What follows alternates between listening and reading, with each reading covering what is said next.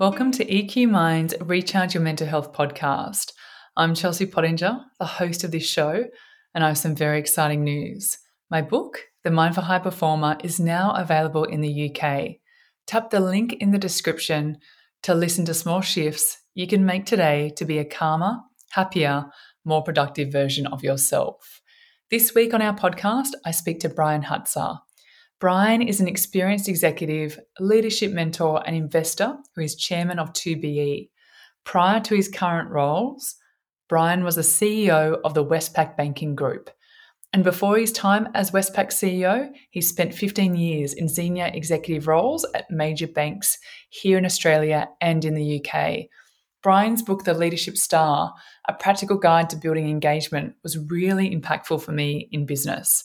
Today's episode is about true leadership and serving other people. How do you show you care about your people as a leader? Resilience, how to effectively lead through high stress periods of change. What's the best advice that Brian's ever been given as a leader, and how he protects his mental health these days. I learnt a lot from Brian from a work and life perspective, and I hope you do too. Let's get started. It is so wonderful to have this incredible leader on our show today, Brian Hutzer. Welcome to the EQ Minds podcast. Thanks, Chelsea. Thanks for having me. Well, I've got to say, I listened on Audible to your book and I thought everyone needs to know about this book. Like every leader, or even if you're not a leader in a corporate world, you're leading your family, there's parents out there, or you're just leading your life. There's so many incredible knowledge nuggets, I'd say, in that book. And for those of you that don't know Brian Hutzer, I'd love people to know your backstory and how you ended up here. Sure. Well, I was the product of a typical American New England Ivy League sort of upbringing, I guess. I was very lucky. I went to some good schools, did pretty well in school, graduated from an Ivy League university, went into management consulting, thought that I would be a typical overachieving, insecure overachiever, focused on myself, etc. And then through some consulting assignments, I was sent to Australia, down to Melbourne in 1994, and ended up, the short version is ended up working for my client and finding that I enjoyed leading people in the sense of helping other people be successful more than I enjoyed being the smart guy in the corner, which is what management consulting was all about.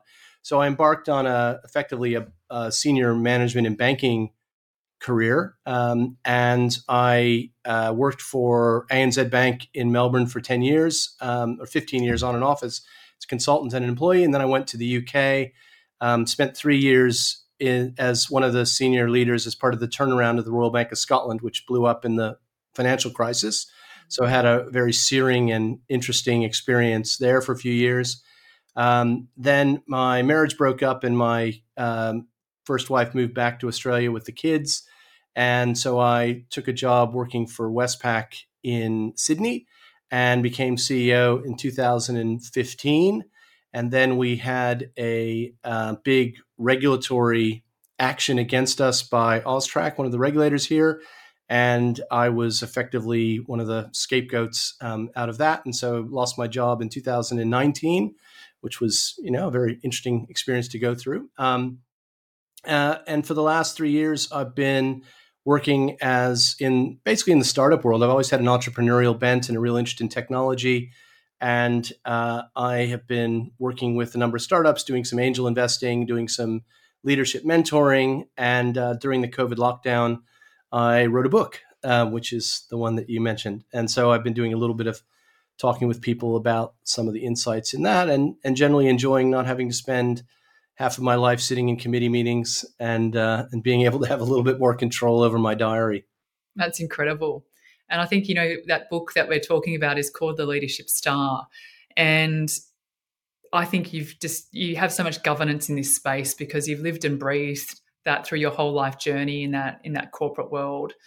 And now you have entrepreneurial spirit as well. And one of the things that really struck a chord with me that I could start investing into my own company with different ways to establish really amazing values at EQ Minds One of the things that you mentioned in the book was around, true leadership is about serving others, what you're just mentioning before, and how do you show up and care for your people as a leader? And some of the ideas that you came up with, I thought were brilliant in the book around taking that gratitude letter, that handwritten gratitude letter, that step further. Can we start there? Yeah, well, I guess it starts with genuinely appreciating that it is deeply satisfying to help other people be successful on their own terms. And that was something I would say I discovered rather than chose. As I said in my preamble, I didn't really think I was going to be that sort of person. My first management experience was in an ice cream store in college, and it went very badly. And I concluded I was never going to be a good people manager. But I found myself in this situation later, and I just discovered that it was seeing the smile on other people's faces when they had achieved something and you'd help them do it just gave me a much deeper satisfaction than getting paid a bonus or winning an award or whatever. That sort of stuff was nice at the moment, but then it faded. But the satisfaction of helping people, I found, really sticks with you over time. And so I think it's that the subtlety for me is about recognizing each person as an individual human being and trying to find a way to connect with them on their own terms that acknowledges and honors who they are, where they're at, what's important to them. And so little things like handwritten cards, which are, I guess, a bit of an anachronism, I found people really appreciated, and because it made you stop. And the handwritten bit means that you have to slow down and think. And you think about what is it particularly I can say to this person that's going to resonate with them. And it was also things like, as CEO of a big company, it's figuring out how you project yourself and how you create symbolic acts that people know about. So I used to ring people on major career milestones. 25 years of the company, 40 years for the company, 50 years for the company, call from the CEO, get them to tell you their story, listen to that. People really appreciated that sort of thing. Mm-hmm. But at its heart, it's really about discovering a genuine interest in people and taking the time for people. And I learned from my father the importance of honoring everybody that you came across, whether they were the janitor or the CEO, and that they were all equal human beings, and they all had a role to play. And I think if you just adopt that basic philosophy, then these other things just kind of happen. You start to spot the opportunities that are relevant in the situation. It's so great. And it creates such an incredible connection on a deeper level when you do things like that. And one of the stories that I remember reading, two things. One, the printed, mass Christmas cards just signed by the leader in the bin. I thought, that's true. So I'm not doing that anymore. I actually never done that. I've always handwritten the cards. And two, that whole thing around making that person almost stand out like the hero in their loved one's eyes. And you Yeah. beautiful example that you did that at your work. Can you share that story with us? Oh, well, there's a few. I think certainly one of where I got clued into that was it happened to me when I started my first job in consulting. 2 months in, my father rang me up and said, "I just got a letter from your boss." And I remember panicking, and he said, "Let me read it to you." And it said something to the effect of, "Dear Mr. Hartzler, just wanted to let you know what a great job your son is doing. He's settled in really well here, and we think he's got a great future, and you should be really proud." And it just blew my father away. I was obviously pretty chuffed about that.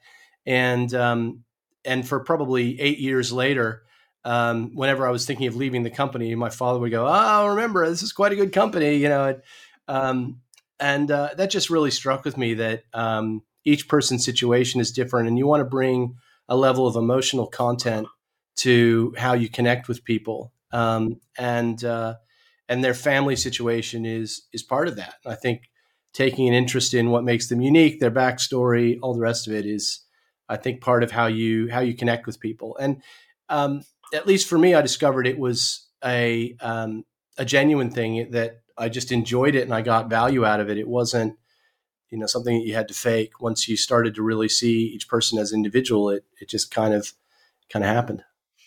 That's brilliant. I loved that story. I loved that story. And I think also that's so true. It really has to come from a place of authenticity and genuine, with no agenda thought out. It's this really true, I'm just thinking about you and this is what I wanted to say. And Yeah.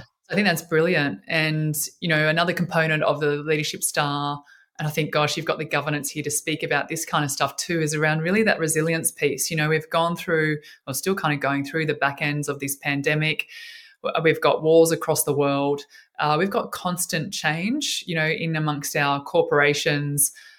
Resilience. I want to touch on this. How do you effectively lead through high stress and periods of change? And I was wondering if you could touch on that because you've had some experience yourself in that space. I have. Well, one of the things I say, which is not maybe the most helpful thing, is I discovered I was resilient rather than trying to have some great strategy for resilience.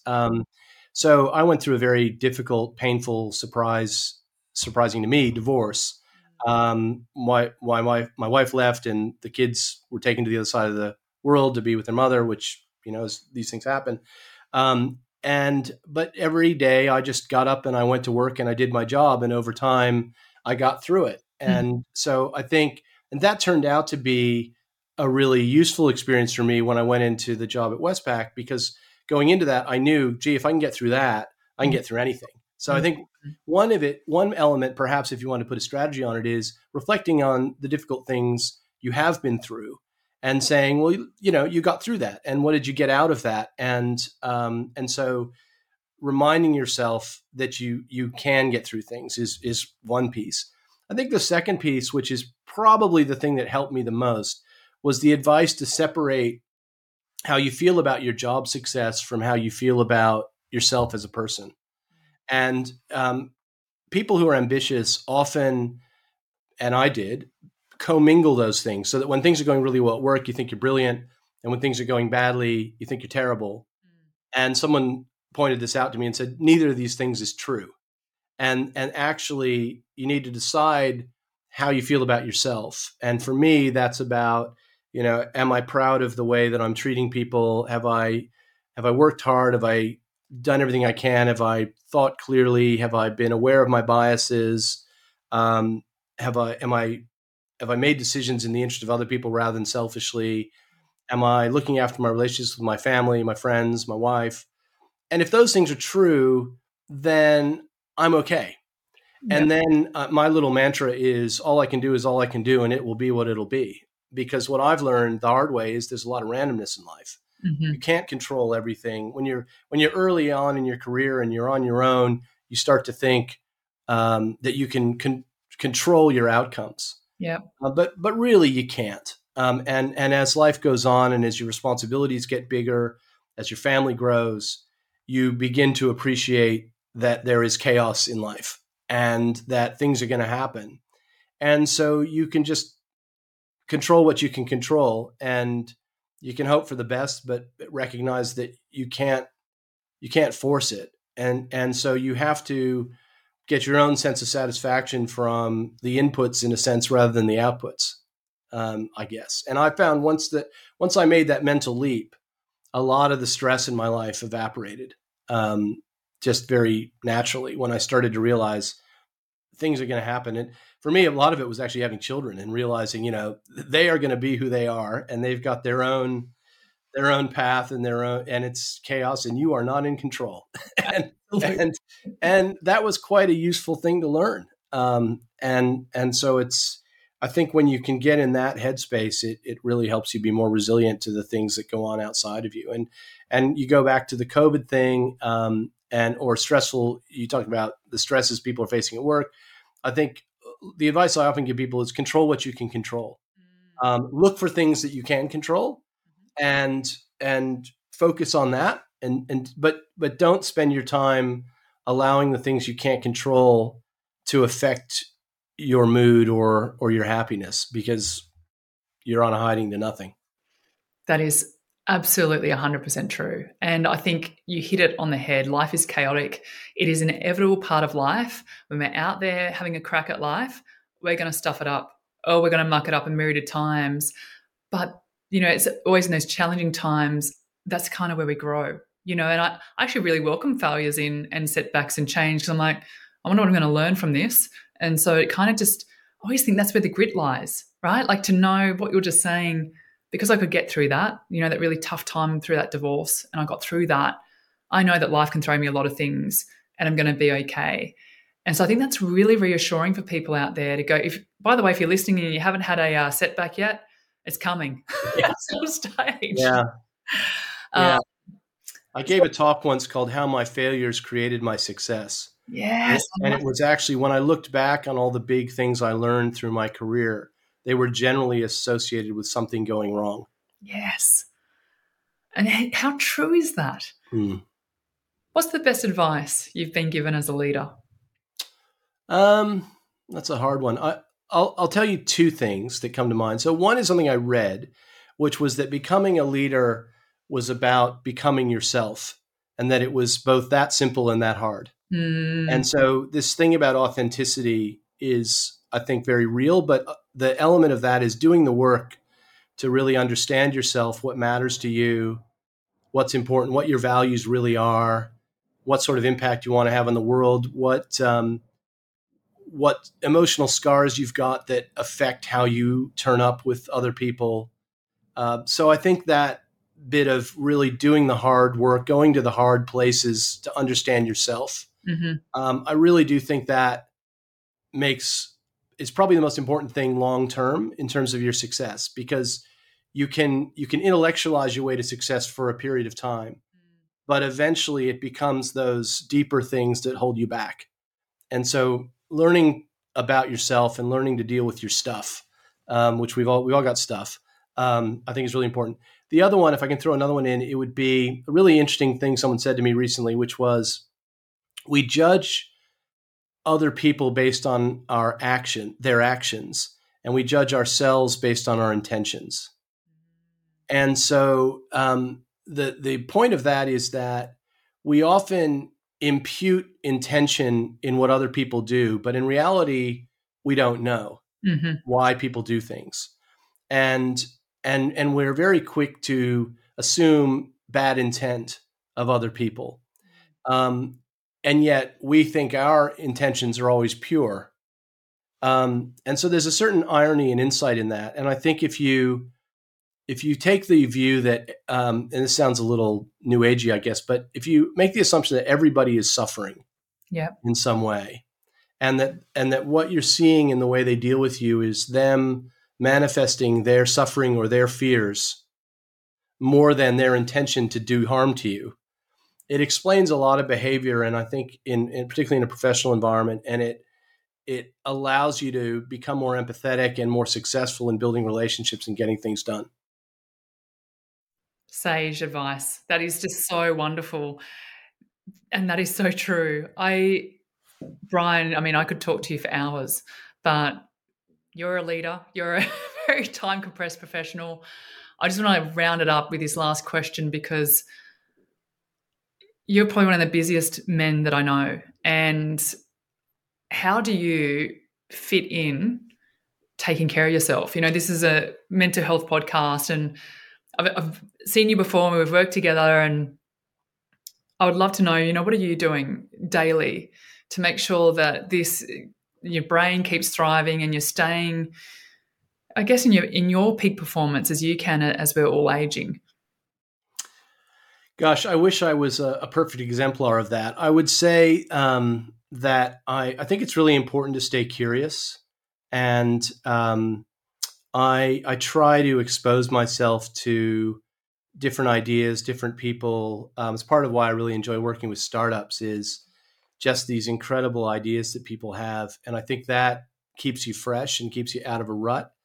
I do think that at least some level of exercise is really important to help you manage your mood and stay positive about things. And I think, I guess if I had to pick a third one, it would be, I'm really big on appreciation and gratitude. And, I'm incredibly blessed with a great family and a wife that I adore. And I just make a point of saying to her and reminding myself literally daily just how lucky I am And yeah, there's things that stress me out, and there's a lot of things that I think are unfair in life. And, I kind of wish things hadn't played out quite the way they had. But reality is I've been incredibly lucky in so many respects. And I just try and remind myself of that. And I think that helps you keep things in perspective, and I think so many people, probably almost anybody listening to this podcast, the reality is we live in an incredibly affluent society. We're not starving. We're well paid. The sun is shining mostly, unless you live in Sydney. And it's really easy to get miserable about things because of social media and all the usual things everyone talks about. And yes, there's a lot of challenges in the world and there's a lot of unfairness in the world. But really, compared to 10, 20, 100 years ago, we're very, very blessed in so many respects. And I, for my mental health, just reminding myself of that a lot is probably the most important thing I do. Now, Brian Hutzer, we appreciate you. That is for sure. I am so grateful, A, for the work that you do, for the book that you released. That was game-changing for me. Where can our audience find more? Where can they buy The Leadership Star? And how do we follow more of your work these days? Well, the book is sold in all good places. So that should be hopefully pretty easy to find. LeadershipStar.com is a website where you can go and download a free chapter if you're curious, but not sure you want to spend the money. And then I'm on LinkedIn, and I talk about my various businesses that I'm very proud to be involved with there. And I'm happy to hear from people in that way. Brian, thank you so much for your time today and for all your incredible tips and advice. Really Pleasure. appreciate it. And thank you, Chelsea, for everything that you do. It's I've seen how good you are with teams, and I would certainly commend your services to anybody who wants to build an engaged, highly performing team. Thank you so much for that. This podcast and the information contained therein is made available for educational purposes only and is not intended to provide medical advice. This information should not be used as a substitute for competent medical advice from a licensed specialist, doctor, or psychologist. Thank you.